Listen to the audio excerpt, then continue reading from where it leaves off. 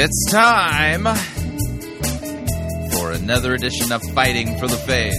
Wednesday, January 18th, 2017.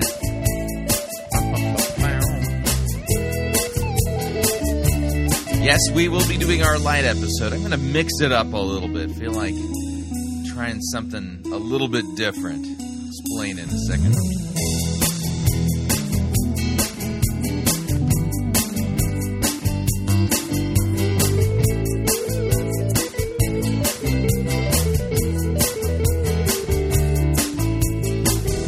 Thank you for tuning in. You're listening to Fighting for the Faith. My name is Chris Roseborough. I am your servant in Jesus Christ, and this is the program that dishes up a daily dose of biblical discernment, the goal of which, help you to think biblically, help you to think critically, and help you slow down, stop, open up your Bible, and compare. Compare what people are saying in the name of God to the Word of God.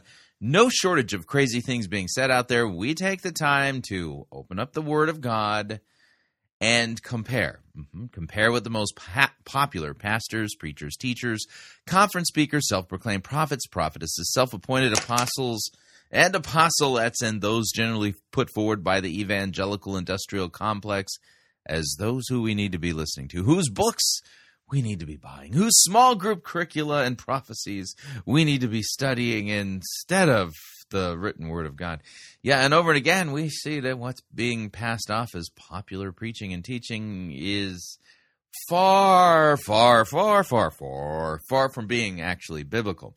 And so this is a warning work. Now, part of what we do here is we do the comparing and contrasting by giving you some good sermons, good lectures, things that you can sit there and go, wow, why does that sound so different than what I hear over here?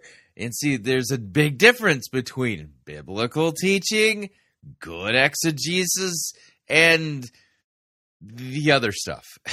the big manure pile of really weird and crazy things that all seem to, the thing they have in common is a complete inability to understand at all or even desire to know what it is that the Bible says. So, yeah. All right. So every week we have an episode that we try to call our light episode. It doesn't mean the topic is light. No, far from it. It's not that it's a light topic. It's that it's a singular subject, if you would. And so to change it up, I thought, today let's change it up. Let's check in with Phil Johnson, not Bill Johnson, Phil Johnson, the right-hand guy of John MacArthur, and listen to a sermon he delivered back in November of last year titled A Double Dose of Gospel Truth. This is like a double-barrel shotgun of gospel. It's just great. And it's based upon 1 John chapter 4, verses 9 through 10. He will read that out. And I want you to watch how he does what he does. As far as Baptist preachers go, Phil Johnson, I don't think there's like many people in his league, and he might even be in a league of his own. But the idea here is that you're going to see that he is careful. He is measured. His cross-references all work together as bona fide for real good cross-references. He properly distinguishes law and gospel, pulls in, other clarifying portions of Scripture, and also has his pulse on what's happening in the culture, in the church today, so that his sermon doesn't come off as some kind of a, out of step with reality or anything like that. No, I mean, it's just absolutely just clinically precise, just spot on. And so we're going to be watching a careful, meticulous, and skilled surgeon of the Scriptures today dive in, and that's kind of the idea. So with that, let's get to it. Here is Phil Johnson and his sermon titled A Double Dose of Gospel Truth. Here we go. Turn with me to 1 John 4. 1 John 4, verses 9 and 10. This is one of the best summaries of the gospel you will ever read. I'll read it to you. 1 John 4, verse 9. In this, the love of God was made manifest among us, that God sent his only Son into the world so that we might live through him. in this is love. Not that we have loved God, but that he loved us and sent his Son to be the propitiation for our sins. 2 verses there, and they are a perfect pair. Both verses say essentially the same thing. John is repeating himself in that second verse, but he uses different words and with a different emphasis. Both verses, notice, speak of God's love. Both of them say that God demonstrated his love by sending his Son into the world for us. Those 2 verses are also, of course, an echo of the most famous and familiar text in all of Scripture, John 3:16. For God so loved the world that he gave his only begotten Son, that whosoever believes in him should not perish but have everlasting life. And again in Scripture, you see that God's love is graphically demonstrated in the sending of his Son on behalf of whoever would believe. This is a common theme, especially in the writings of the Apostle John. John, was deeply moved and profoundly affected by the love of God for him.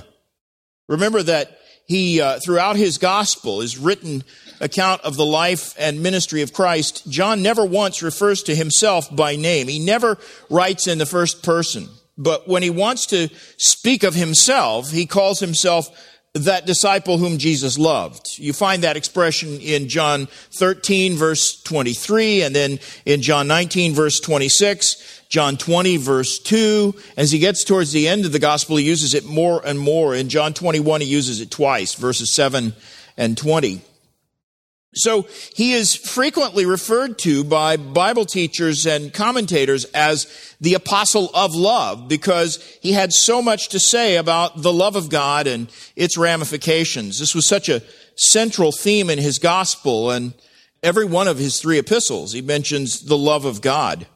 And the very pinnacle of John's treatment of the love of God comes in the final phrase of the verse just before our text, 1 John 4:8, this is perhaps John's most memorable and most profound statement about the love of God, especially the final phrase of this verse. Anyone who does not love does not know God because God is love. God is love. That's one of the most significant and meaningful statements in all of Scripture. And it means that when you boil down all the truth you have about the attributes of God, boil it all down to its very essence, nothing is more godly, nothing is more godlike, nothing is more perfectly holy, nothing is more reflective of the character and the nature of God than love. In fact, love is so much at the heart of God's character that it's neither hyperbole nor understatement to say that God is love. Which that statement elevates love to the highest of all virtues. Of course, that agrees with what Paul says in 1 Corinthians 13. Love is the one virtue that sort of gathers up and includes all the other virtues you could name. You can see that clearly when you study the fruit of the Spirit in Galatians 5, verses 22 through 23. The fruit of the Spirit is love, joy, peace, long-suffering, gentleness, goodness, faith, meekness, temperance. You break all of that list down and analyze the ones that come after love. He starts with love. Analyze all the others and you'll see that they're all expressions of love. Because Paul gives a similar discourse about the attributes of love in 1 Corinthians 13, which is a whole chapter devoted to the subject of love. And what Paul does there is show how rich and deep is the quality of authentic love. In fact, let me read it to you because it's a familiar passage, but it's worth a quick review. 1 Corinthians 13, starting in verse 4, he says, "Love is patient and kind. Love does not envy or boast. It is not arrogant or rude. It does not insist on its own way. It is not irritable or resentful. It does not rejoice at wrongdoing, but rejoices with the truth. Love bears all things, believes all things, hopes all things, endures all things. Love never ends." In other words, what he's saying is that love includes and incorporates long-suffering and kindness and generosity and modesty and humility and courtesy, selflessness, mercy, goodness, purity, passion for the truth, patience, faith, hope, and endurance. All of those are derivative values, derivative virtues that are subsumed and included in genuine love. That's how genuine love expresses itself. And that's why Romans 13 verse 10, love is the fulfilling of the law. And Colossians 3:14 says, love binds everything together in perfect harmony. No virtue that you could ever name is more sweeping or more comprehensive than love. In fact, every other virtue, every fruit of the Spirit, every positive moral value in the universe, all the qualities Christ names in the Beatitude, all of it is included in, and all of it is a subset of the principle of love. And love is uniquely eternal. Not every virtue is eternal, you know. Hope and faith are uniquely earthly and temporal virtues. Because when we see Christ face to face, our faith and our hope will be realized. According to Hebrews 11, verse 1, faith is the assurance of things hoped for, the conviction of things not seen. And so we won't have any need of faith in heaven, because then we will see face to face. Hope also will be unnecessary, because according to Romans 8:24, hope that is seen is not hope, but who hopes for what he sees? So faith and hope are not eternal values in the same sense love is.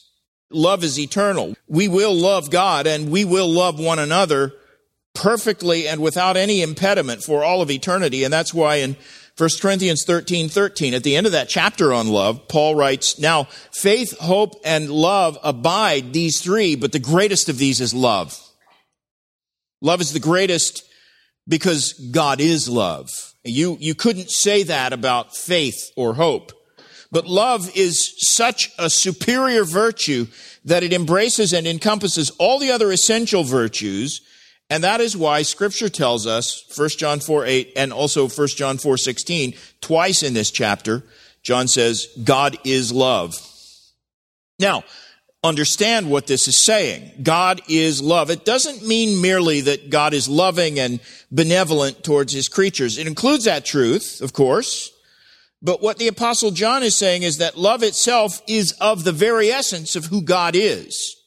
Love originates with him and flows from him. And in fact, this is the point John is making in this chapter. So much does love flow from God that the only way to know authentic love is to know God. And by the same token, verse 8, anyone who does not love does not know God, because God is love. Now, obviously, there are a lot of utterly wrong notions about what that means. Our generation, perhaps more than any other previous generation, has corrupted the definition of love and twisted it so completely out of shape so that we don't really always have in mind what the Bible means when it says God is love. The concept of love that comes to our minds is partly framed by a corruption of the idea of love that we get from secular culture. Most of what goes by the name of love today is actually an evil counterfeit. The sexual revolution of the 1960s managed to sell our society the notion that the principle of love encompasses and includes every kind of illicit lust. Love has in essence been replaced by lasciviousness and by a sinful tolerance of almost everything that's immoral and unholy. And that broad-minded sort of anything goes mentality is what most people today have in mind when they talk about love. That's not love at all. Our culture has embraced homosexuality and fornication and marital infidelity and every other kind of evil passion, and we call those things love. And if you dare to suggest that those things are not authentic love, or more accurately say that those things are lewd and immoral, if you say that, you will be branded as unloving and intolerant. And so society has turned love on its head and replaced the virtue of genuine love with a counterfeit love that's really nothing but promiscuity. I was asked many years ago to do a seminar on postmodernism at the Shepherd's Conference. I think I repeated it here in Grace Life a few years after that. Some of you may remember it. And one of the points I made is that postmodernism has redefined love so that we think of it as a kind of benign tolerance of every opinion and every point of view. Postmodernists love the idea of tolerance, but what they mean is that they will tolerate everything but intolerance, and they call that sort of broad, anything goes attitude love. Any decent parent knows that's not love, and it's not loving at all to give permission for anything and everything. And so when you tell the average person in this postmodern society that God is love, they imagine that what you mean is God is completely passive and tolerant and totally benign and nothing to fear, and he is accepting of all the various perversions that go by the name of love today. There are churches in our community you could go to this morning and hear them proclaiming that idea. Sadly, they imagine God as a friendly, placid, never angry deity who smiles on their sin and is willing to overlook sin in the name of a tolerant, lenient, broad-minded notion of love. And they think everyone's going to be okay in the end, and no one's ever going to face any kind of stern judgment or strict justice, because that's what they mean when they say God is love. That is probably the prevailing postmodern concept of God. And it is a vast and monumental change from the way our great-great-grandparents thought of God. When they thought of God, most of them thought of him as someone to be feared. He is, after all, the judge of the universe, the one to whom vengeance ultimately belongs, according to Scripture. He's not a God who winks at sin or overlooks iniquity, but in the words of Hebrews 2, verse 2, every transgression or disobedience receives a just retribution. In Exodus 23, verse 7, God himself speaks and says, I will not acquit the wicked. Exodus 34, 7 says, God will by no means clear the guilty. So God's love clearly does not mean that he is tolerant of sin or passive towards the punishment of sin. And that's why Psalm 111, verse 10 says, the fear of the Lord is the beginning of wisdom. 100 years ago, or maybe 150 years ago, that was universally understood by evangelical Christians. In fact, some of the preaching in the mid-19th century seems to have been perhaps too heavily weighted in its emphasis on the severity of God's judgment. I remember reading in the biography of D.L. Moody years ago when I was a new Christian. And there's a story in there in 1868, when Moody was ministering in Chicago, where he had founded a Sunday school that eventually grew into Moody Church. Moody had not yet gained a sort of international fame as an evangelist. He'd made one trip to England, but not primarily to preach, just to visit churches and listen to British preachers. And somewhere along the way, he met a young man named Harry Morehouse, who was a short, sort of baby-faced, short little squinty guy, not far out of his teens, and he was a converted pickpocket. Just this wiry little guy who Moody thought was completely impressive. He wasn't at all impressed with the guy, but Morehouse offered to come to Chicago and preach for Moody, and Moody more or less blew him off. And shortly after Moody got back to Chicago, he gets a telegram from Morehouse saying he's in New York and he's ready to come to Chicago to preach, and Moody replies with a note that simply says, if you come west, call on me.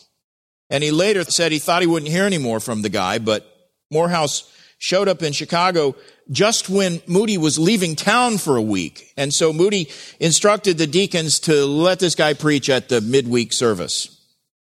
And when Moody returned, the church was holding meetings every night with Harry Morehouse preaching. And Mrs. Moody told her husband, preaches a little different from you. He preaches that God loves sinners. And Moody's reply to his wife, I think, reflects what many Christians of that era thought. He told his wife, if he says God loves sinners, he's wrong. But Moody went and listened to Morehouse preaching and came away convinced that this little converted pickpocket was correct, because for an entire week, Morehouse began every message with John 3:16, and then he would trace the theme of God's love from Genesis to Revelation. And Moody said he saw clearly for the first time how prominently the love of God is featured in Scripture. This was a major turning point in Moody's ministry and his understanding of Scripture. And as he began to preach about the love of God, God used Moody to reach 2 continents with the gospel. Our generation, I fear, has gone to the opposite extreme. The typical person today has no concept of divine justice or the fear of God. People simply assume now that God loves sinners. Of course, God loves everybody, right? They presume on his mercy. Our generation is totally imbalanced in the opposite direction. The pendulum has swung all the way over, and people today have no real appreciation for the love of God because they've never heard anything about God's wrath against sin or his absolute unbending righteousness as the judge of all the universe. Those things aren't talked about. When I was just 15 years old, in 10th grade, I think it was, one of our assignments in the English literature class was to read. This was in a secular school. I don't think they're doing this these days, but we were assigned to read Jonathan Edwards' famous sermon, Sinners in the Hands of an Angry God. I read that as a 7th grader, I think it was. No, 10th grader. And we were supposed to write our evaluation of that sermon. Edwards starts, with Deuteronomy 32, a kind of obscure text, or at least one we don't hear quoted a lot, where God himself speaks, and that text says, this is God speaking, "To me belongeth vengeance and recompense. Their foot shall slide in due time, for the day of their calamity is at hand, and things that shall come upon them make haste, for the Lord shall judge his people." And Edwards, that sermon. If you've never heard it, you should. You can actually listen to it on iTunes these days. But he paints some very vivid word pictures about how little there is that separates each one of us from the threat of eternal calamity. He says it would be perfectly just for God at any moment to end our lives and bring us before his throne of judgment in an instant without warning.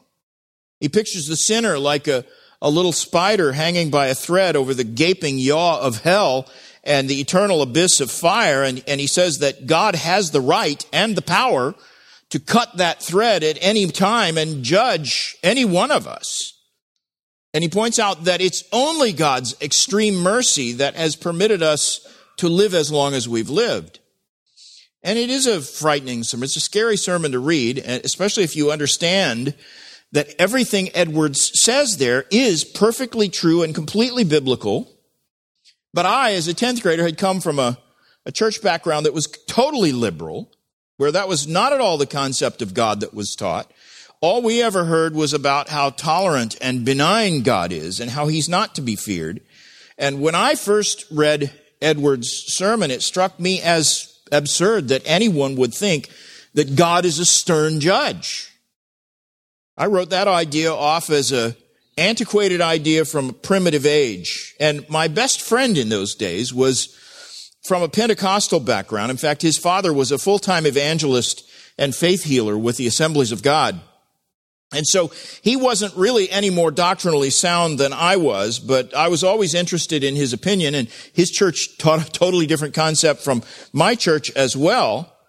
And I remember that I asked him, "What did you think of that sermon?" And he was absolutely outraged that anyone would ever portray God as angry or vengeful against sin. He had no concept whatsoever of divine judgment or the wrath of God. God is love, he told me, as if he believed that meant God could never possibly be displeased with sin. And of course, that's what I believed too at the time. And that's also the prevailing notion of God's love today. But I have to tell you, that is a lie. God's love does not nullify his wrath. God's compassion for sinners does not change the wages of sin. If God were to overlook sin or just let evil go unpunished, he would compromise his own righteousness. And therefore, God's perfect righteousness demands that sin be punished in full. In other words, God's love doesn't mean that he's indifferent towards sin. God's love is not a passive disregard of this world's evil. That would be apathy. That's not love, that's apathy. But God's love is active and dynamic and proactive. He takes the initiative in dealing with sin, and he shows his mercy not by overlooking or ignoring our transgressions, but by redeeming us at great cost to himself from the destructive power and the bondage of sin. That's the gospel. That's the point of our text. Because immediately after saying God is love, the Apostle John makes these twin statements that we have in our text, showing how God manifests his love. The love of God is manifest not in a passive indifference, not in a sort of benign, grandfatherly, apathy about sin. The love of God is manifest. Here's how. In this, the love of God was manifest, verse 9, among us, that God sent his only Son into the world so that we might live through him. And then verse 10 restates the same idea in even more graphic and vivid terms. In this is love, not that we have loved God, but that he loved us and sent his Son to be the propitiation for our sins. Now, there's a progression in those thoughts, and I want to trace it for you. There are actually 4 distinct points here in the flow of thought, and I want you to be ready to take them down maybe. If you like to take notes, I'll give them to you in a way that will make it easy for you to take them down. 4 ways God demonstrated his love for us. Number 1, he sent his own Son. He sent his own Son, verse 9. In this the love of God was made manifest among us, that God sent his only Son into the world. Stop there. You want to see how God manifested his love? Here it is. He sent his only Son into the world. Or as the New American Standard Bible has it, he sent his only begotten Son into the world. That's a literal rendering. John uses the Greek word monogenes, which means both only begotten, and it can mean one of a kind. It can mean either thing. And there's actually a world of important theology wrapped up in that word, monogenes. God sent his only begotten Son into the world. That underscores the fact, first of all, that Christ existed before his incarnation. You and I were born into this world. We didn't exist before we were conceived in the union of our parents. So we had a beginning. Christ did not. He was sent into this world. And here the Apostle John is echoing what he says at the very beginning of his gospel. Christ is eternally pre-existent. In the beginning was the Word, and the Word was with God, and the Word was God. He was in the beginning with God, and the Word became flesh and dwelt among us, and we've seen his glory as of the only Son from the Father, full of grace and truth. So this is a clear affirmation of the deity of Christ. The fact that he existed in the beginning means he couldn't be a created thing. Arius, the arch heretic, the ancient heretic who denied the deity of Christ and planted the seeds for Jehovah's Witness theology, he insisted that there was a time when Christ did not exist. The Apostle John says the opposite, that he was in the beginning with God. All things were made through him, and without him was not anything made that was made. That clearly means he himself could not be a created being. All right, we're going to pause right there, pay some bills. If you'd like to email me regarding anything you've heard on this edition or any previous editions of Fighting for the Faith, you can do so. My email address is talkback@fightingforthefaith.com, or you can subscribe on Facebook, facebook.com/Pirate Christian. Follow me on Twitter, my name there, @Pirate Christian. Quick break. When we come back, balance of today's sermon on a kind of a double dose of gospel truth from Phil Johnson. Stay tuned, don't want to miss it. We'll be right back.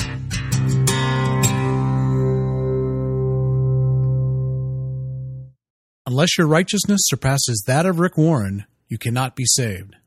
You're listening to Fighting for the Faith.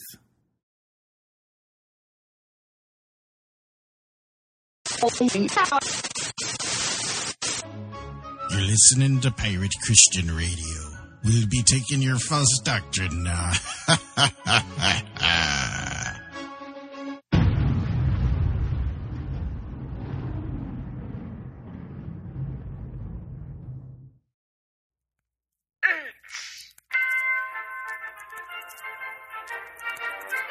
Max Holliday's Birdcage Theater presents Church Day Select.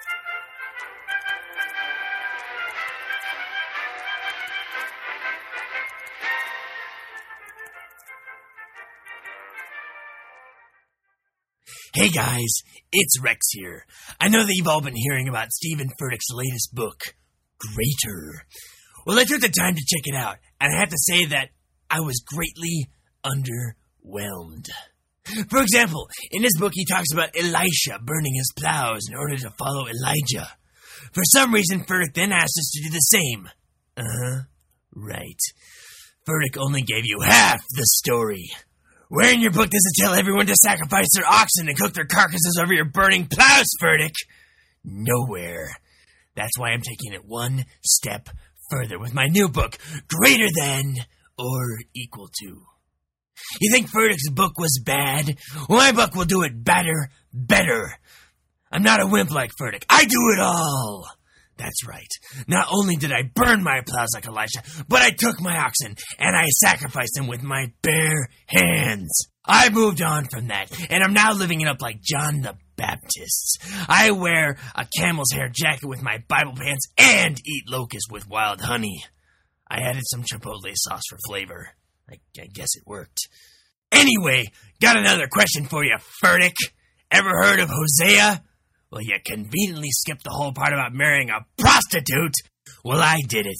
On top of that, I'm cooking the locusts tonight for my new wife. Just like Ezekiel, I'm cooking my food over poop. It's so awesome. So watch out, Furtick.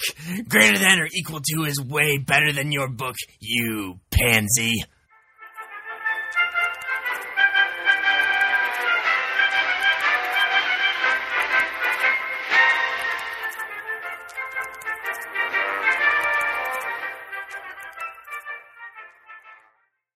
Hi, Chris Roseborough here to talk about our longtime featured advertiser, Cheapo Air. Doesn't matter if you're traveling for business reasons or for pleasure. Doesn't matter if you're traveling within the United States or abroad. Cheapo Air is the place for you to save literally hundreds of dollars on your airfare, hotel rooms, and rental cars.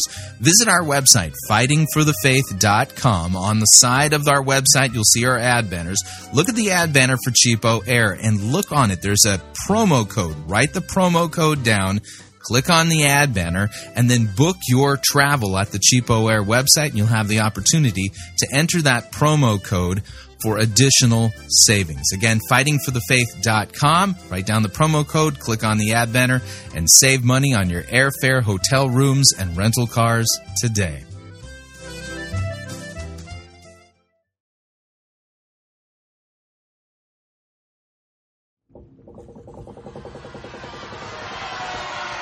Oi, Captain! We got ourselves a heretic!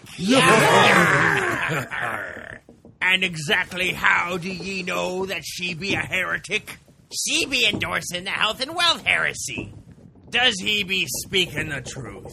Jesus died to make us rich! And what exactly do we do with heretics? We throw them in the boombox. No. We preach the gospel to them. What if, the heretic doesn't repent? Then we throw them in the boo box.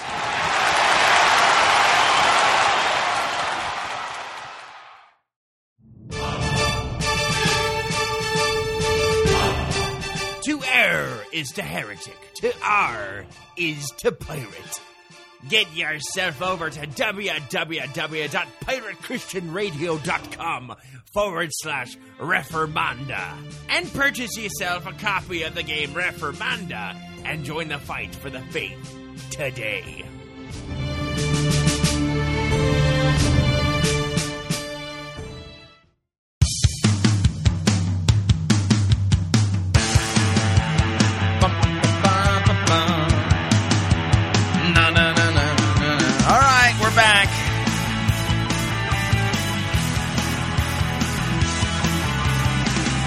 Warning, listening to Fighting for the Faith could cause you to become supremely dissatisfied with your church, especially if your pastor has no precision or desire to actually preach God's word correctly. Just a reminder, Fighting for the Faith is listener-supported radio. That means we depend upon you and your generous gifts and financial contributions in order to continue to bring Fighting for the Faith to you into the world, and you can partner with us. It's a partnership. Visit our website, fightingforthefaith.com. Well, when you get there, you're going to see our two friendly yellow buttons. One says donate, the other says join our crew. When you join our crew, you're signing up to automatically contribute, well, an amount that you pick. That's right. Lowest rank in our crew is Powder Monkey at $9.95 a month. After that, Gunner's Mate at $24.95, Master Gunner at $49.95 a month, and then Quartermaster at $99.95 a month. Joining our crew is a great way to support us. Of course, if you would like to specify the amount that you would like to contribute, you could do so by clicking on the donate button, or you can make your gift payable to Fighting for the Faith, and then send it to Post Office Box 13344, Grand Forks, North Dakota, zip code 58208. And let me thank you for your support. We truly cannot do what we are doing here without it. All right, here is the balance of today's good sermon from Phil Johnson, a double dose of gospel truth. Here we go. Now notice, both John 1:14 and our text, they both use that Greek word monogenes. John refers to Christ as the only begotten from the Father. Again, that word monogenes, which can be translated either only begotten or one of a kind. You'll find it translated as only in the ESV, which I've been reading, and only begotten in the New American Standard Bible. And the word actually carries both meanings. It's an important term because it is used purposely by John to explain the eternal relationship between the first and second persons of the Trinity. That Greek term, it was a familiar word in the first century. It's used several times in the New Testament, and it always refers to an only child. For example, Luke 7, where Jesus raises a widow's son from the dead in the village of Nain. And Luke 17 says, as he drew near to the gate of the town, behold, a man who had died was being carried out, the only son, monogenes, the only begotten son of his mother, and she was a widow. So this was her first and last born only son who could carry his dead father's line into future generations, and now he was dead. And so this was a heavy loss for her, and Jesus raised him from the dead. And then a chapter later, Luke 8, he encounters Jairus, a ruler of the synagogue, whose daughter is dying. Verses 41 and 42, and falling at Jesus' feet, Jairus implored Jesus to come to his house, for he had an only daughter, and again, it's monogenes, an only daughter, about 12 years of age, and she was dying. She was his only child, in other words. She is his only begotten. And Jesus healed her. That word means she wouldn't have had any brothers either. It wasn't just that he was his only girl offspring. She was the only child he had, and Jesus healed her. And then just another chapter later, Luke 9, Luke uses the same expression again, verse 38, and behold, a man from the crowd cried out, Teacher, I beg you to look at my son, for he is my only child, monogenes, only begotten, my only begotten. That's the sense of this word. It refers to an only child. Someone who has brothers or sisters would not be referred to as monogenes. The only exception in the New Testament is Isaac, who had an illegitimate half-brother in Esau. But Hebrews 11:17 refers to him as the only begotten son of Abraham, because in the strict legal sense, he was an only child. He's the only legitimate child of Abraham. Did I say Esau? I meant Ishmael. So when Scripture repeatedly refers to Jesus as monogenes, the monogenes of God, it's referring to him as someone who has a unique role and a singular relationship with his Father. Now, you might ask, how can that be? Because, after all, every true believer is a child of God. We're all members of that family. Christ is like our elder brother. How can he be the only begotten? John 1:12, just 2 verses before John first uses this expression, monogenes, to refer to Christ, John says, to all who did receive him, who believed in his name, he gave the right to become children of God. So every believer is a child of God. And yet, in the eternal sense, going back to eternity past, Christ is the only begotten Son of the Father. His relationship to the Father is unique and eternal. That's what defines the intertrinitarian relationship between Christ and the Father. We're adopted sons and daughters. He's the only begotten. And that's an eternal relationship. It defines the relationships within the Trinity. Let me show you what I mean. The classic Old Testament passage that speaks of the Father begetting the Son is Psalm 2, verse 7. A psalm that has reference to Christ. And this is God the Son speaking prophetically in the psalm. I will tell of the decree. The Lord said to me, you are my son. Today I have begotten you.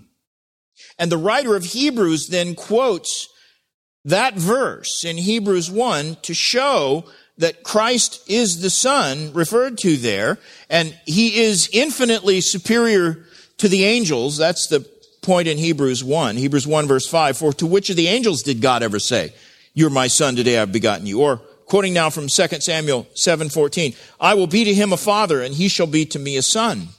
And the point Hebrews 1 is making is that Christ's position as the only begotten Son of God makes him something more than an angel, proves that he is more than an angel. It's something that pertains to his deity. The very next verse, Hebrews 2 verse 6 says so. And again, when he brings the firstborn into the world, he says, let all God's angels worship him. So the expression only begotten Son is therefore John's way of signifying and affirming the eternal deity of Christ. That's the point here. Now this is important. When was Christ begotten by the Father? Was it when his humanity was conceived in the womb of Mary? That's, I think, what a lot of people are inclined to think. But that's not it. Remember from Luke 1:35 that when Christ was conceived in Mary, it was through the agency of the Holy Spirit, not the Father. Christ's conception as a human being is never spoken of in terms of the Father begetting him or conceiving him. I believe that if you put all of these references together, Scripture is very clearly teaching that Christ's begetting by the Father took place not in time at all, but in eternity past. It's an eternal relationship being described here. Psalm 2 verse 7 quotes the Father speaking to the Son, today I have begotten you. And the word today, I think, throws a lot of people off. If you try to interpret that as any point in time, you're going to run into doctrinal difficulties. But notice in Psalm 2:7, where that verse occurs, where that word occurs, the word today is connected with the decree of God, which took place in eternity past, not at any point in time. And so I'm convinced that this is the true meaning of the expression, today I've begotten thee. It's not speaking about an actual day in time. This is a reference to eternity past, before any time was. And one thing is certain, this expression, only begotten, clearly describes Christ's relationship with the Father, not his origin, because as John labors to make clear in John 1, he had no origin, he had no beginning. He existed eternally. In fact, theologians have a technical name for this. They say that Christ is eternally begotten by the Father. The technical term is eternal generation. And don't ask me to explain it, because Scripture doesn't attempt to explain it. And it's a deliberately oxymoronic term. It seems to contradict itself, because begetting, in our way of thinking, typically speaks of how something began. Eternal speaks of something that had no beginning. So it's eternal generation. It's a rhetorical expression that employs contradictory terms because there's no other way to explain it, and there's nothing else to compare it to. Scripture is speaking of something that took place in eternity, not in time, and it's therefore not speaking of how Christ began, but how he relates eternally to God the Father. And let me show you something else. I don't want to get too technical here, so we'll back out of this pretty quickly. But one other thing. I've said this expression, only begotten Son, explains the relationship between the persons of the Trinity. The Holy Spirit is never said to be begotten by the Father. He could not be begotten because Christ is the only begotten. And instead, when Scripture talks about the relationship between the Holy Spirit and the Father, John 15:26 says the Holy Spirit proceeds from the Father. And it uses a word that evokes the idea of breathing. The Spirit proceeds from the Father like his very breath. And again, that's an eternal reality, not an explanation of where the Holy Spirit began, because the Holy Spirit didn't have a beginning any more than Christ did. So Christ is eternally begotten by the Father. The Holy Spirit eternally proceeds from the Father. What's the difference? I don't know, because I don't know of a single theologian who can explain it. Throughout the long history of the church, the best theologians have recognized that there is a difference because it's different terminology and they're both biblical terms. It's a difference that defines and distinguishes the relationships between the persons of the Trinity. Christ is the Son of the Father. The Holy Spirit is the breath of the Father. And it's the Trinity. They're co-equal, co-eternal. The key to understanding it is to see that the kind of relationship it establishes is a father-son relationship. It's the closest of all relationships. It's marked by the most personal and intimate kind of familial love. God's love for his only begotten Son. That supersedes God's love for any mere creature. And that's what makes our text so stunning, because despite the fact that this is his only begotten Son, and his love for the Son must supersede his love for all creatures, yet, because of the depth of his love for his creatures, God sent his only begotten Son into a sinful world to redeem mere creatures who have no intrinsic merit of their own. He sent his Son in whom all the fullness of deity dwells. And that brings us to the second point, if you're going to take these down, and I hope you are. First proof of God's love is that he sent his own Son. Second, he sent his own Son for our sake. He did this for our sake. Look at the end of verse 9, 1 John 4:9. In this the love of God was made manifest among us, that God sent his only Son into the world so that we might live through him. See, we deserve death and damnation because that's the wages of sin. And yet, God sending his Son into the sinful world was with the express purpose of giving us life instead of death. Now, I've already said that God's love doesn't automatically nullify or eliminate his wrath against sin. And I'll show you in a moment why that's still true. But there is a sense in which God's love is a greater force than his wrath. Let me explain what I mean. God's love includes an element of mercy that Scripture portrays as inexhaustible. At least 50 times in the Old Testament, we're told that his mercy endures forever. There's a sense in which God's mercy runs deeper and is more powerful than his wrath. Or perhaps a better way to say it is that God's love flows freely from his heart in a way that his wrath does not.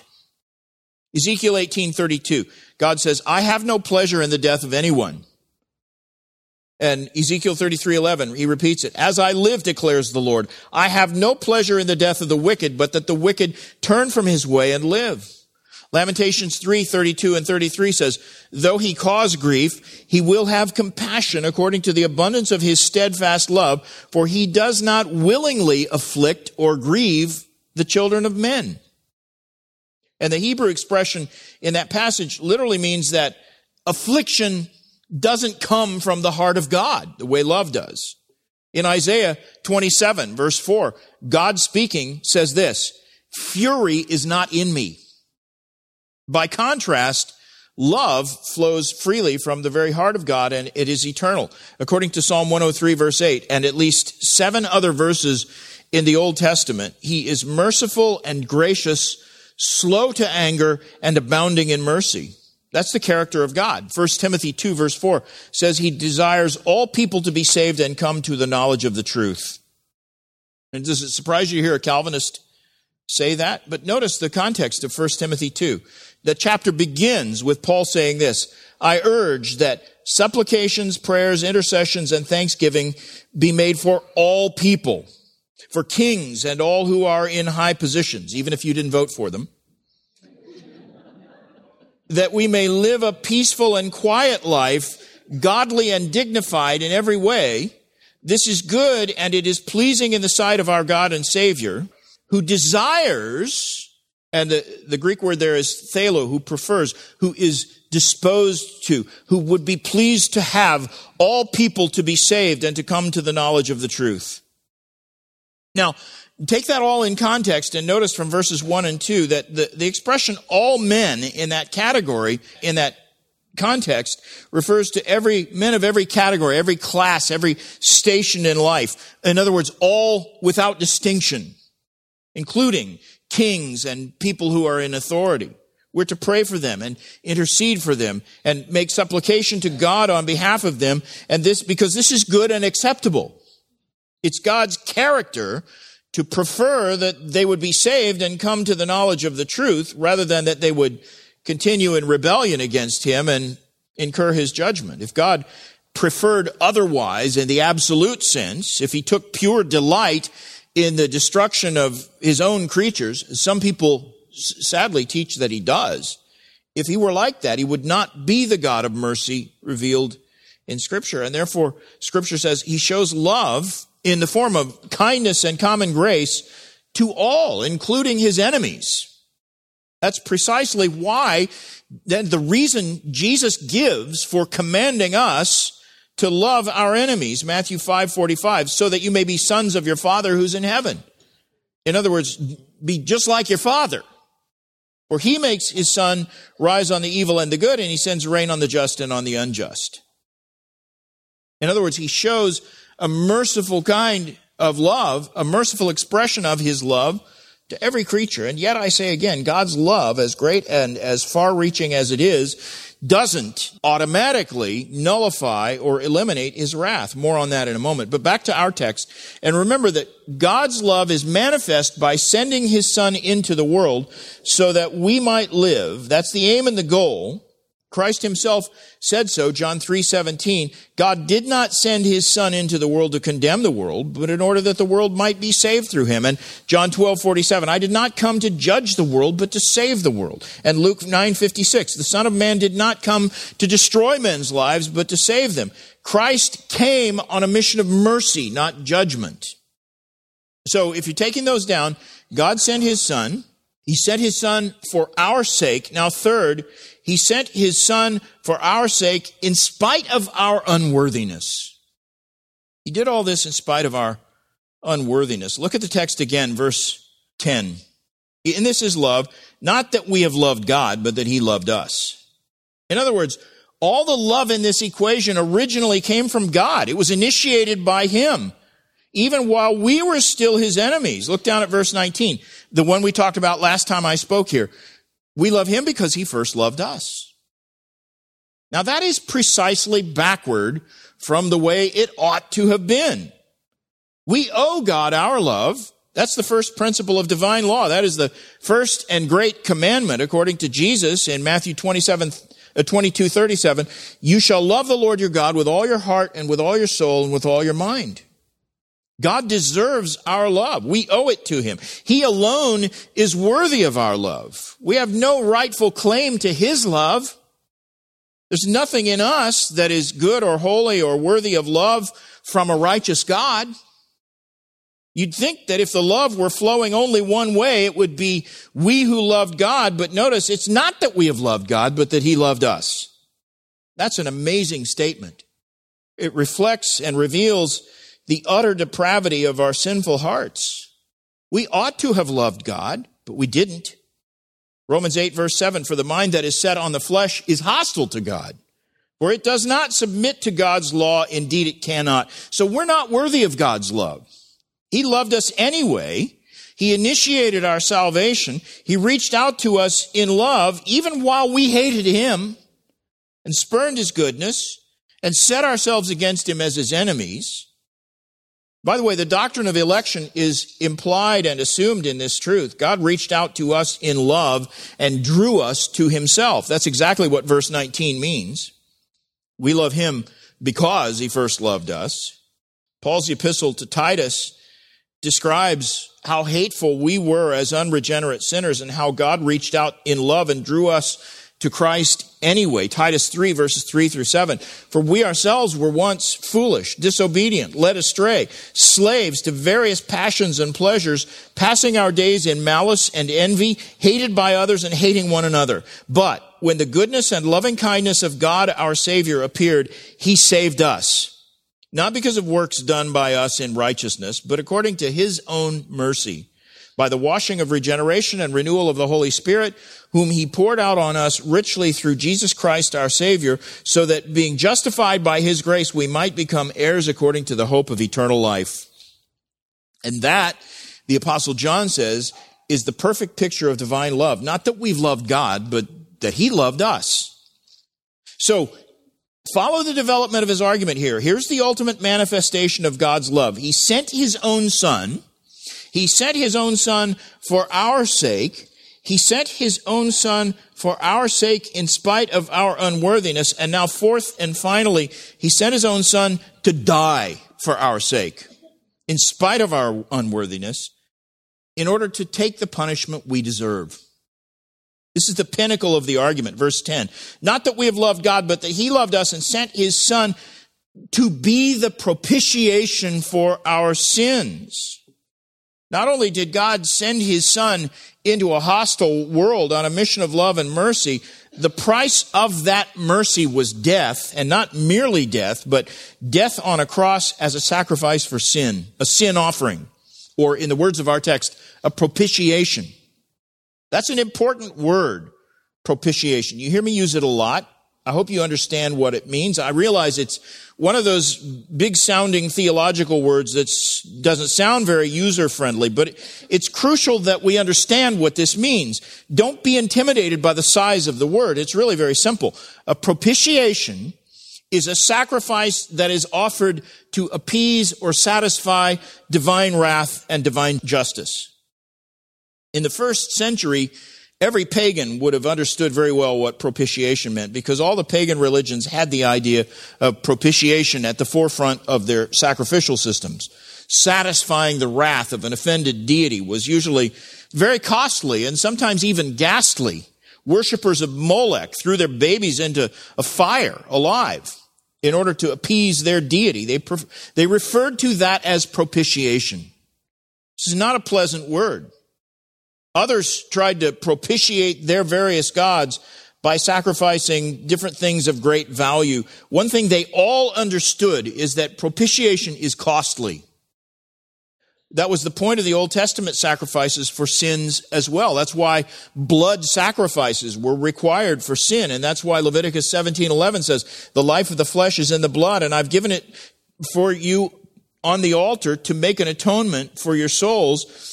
For it is the blood that makes an atonement for sin. But Hebrews 10 verse 4 says, it's impossible for the blood of bulls and goats to take away sins. The cost of true atonement could not be paid with a bull or a goat. Those were just symbols that pointed to a greater sacrifice. The real price was the blood of an innocent victim, a spotless, sinless man who would die as a substitute for the guilty. And only Christ could qualify for that. That was the true reason he came, to die in our place and in our stead in order to be the propitiation for our sins. Romans 3:25 uses that same word, speaking of Christ, whom God put forward as a propitiation by his blood to be received by faith. Now, you remember I said God's love can never nullify his wrath or cause him to abort justice by, simply overlooking our sins. He doesn't just look the other way when we sin. Every sin must be atoned for. There was a price to be paid, and the price was the shedding of blood unto death. And so Christ came to die. In the words of 1 Peter 3:18, Christ suffered once for sins, the righteous for the unrighteous. He satisfied the wrath of God on our behalf so that we might become the righteousness of God in him. That's the real wonder of God's love. He gave what was most precious of all to him, the lifeblood of his own dear only begotten Son, to pay the price of sin in order to purchase eternal life for those who would repent and believe. Listen to the words of Romans 5, verses 6 through 9. Christ died for the ungodly. For one will scarcely die for a righteous person, though perhaps for a good person one would dare even to die. But God shows his love for us in that while we were still sinners, Christ died for us. Since therefore we have now been justified by his blood, much more shall we be saved by him from the wrath of God. That's love. That's why eternal life and forgiveness from sin are available only through Christ. Only he could be a satisfactory propitiation. Is that what you believe? Is that your one true hope of eternal life? If so, Scripture says eternal life is yours. You can rest in that promise. If not, you need to repent of your sins and confess your unworthiness and turn to Christ, who is your only hope of reconciliation with God. He's the only one who can turn away the wrath of God on your behalf. Listen to the words of Christ from John 5:24. He said, "Truly, truly, I say to you, whoever hears my word and believes him who sent me has eternal life.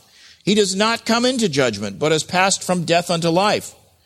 So that's why he came, to demonstrate the love of God in saving unworthy sinners. For God did not send his Son into the world to condemn the world, but in order that the world might be saved through him. Listen to this. Still Jesus speaking. "Whoever believes in him is not condemned, but whosoever does not believe is condemned already, because he's not believed in the name of the only Son of God." If you haven't believed, it says, you're condemned already. But notice how simple the way of salvation is. You're in 1 John 4. Look at verse 15. 1 John 4:15. "Whoever confesses that Jesus is the Son of God, God abides in him, and he in God. So we have come to know and to believe the love that God has for us. God is love. And whoever abides in love abides in God, and God abides in him. By this is love perfected with us, so that we may have confidence for the day of judgment, because as he is, so are we also in this world. If you confess with your mouth and believe on him in your heart, you can have boldness in the day of judgment. And that is my earnest prayer for all who hear this message who've not yet embraced the only begotten Son of God." Let's pray. Father, we thank you for that great love wherewith you've loved us. A love we don't deserve at all, and yet you sent your Son to be the propitiation for our sins. You've bought us. We belong to you. Make us fit for heaven as you conform us to his image. We pray in Jesus' name. Amen. So what'd you think? Love to get your feedback. If you'd like to email me regarding anything you've heard on this edition or any previous editions of Fighting for the Faith, you can do so. My email address is talkback@fightingforthefaith.com. Or you can subscribe on Facebook, facebook.com/Pirate Christian. Follow me on Twitter, my name there, @Pirate Christian. Till tomorrow, may God richly bless you in the grace and mercy won by Jesus Christ, his vicarious death on the cross for all of your sins. Amen.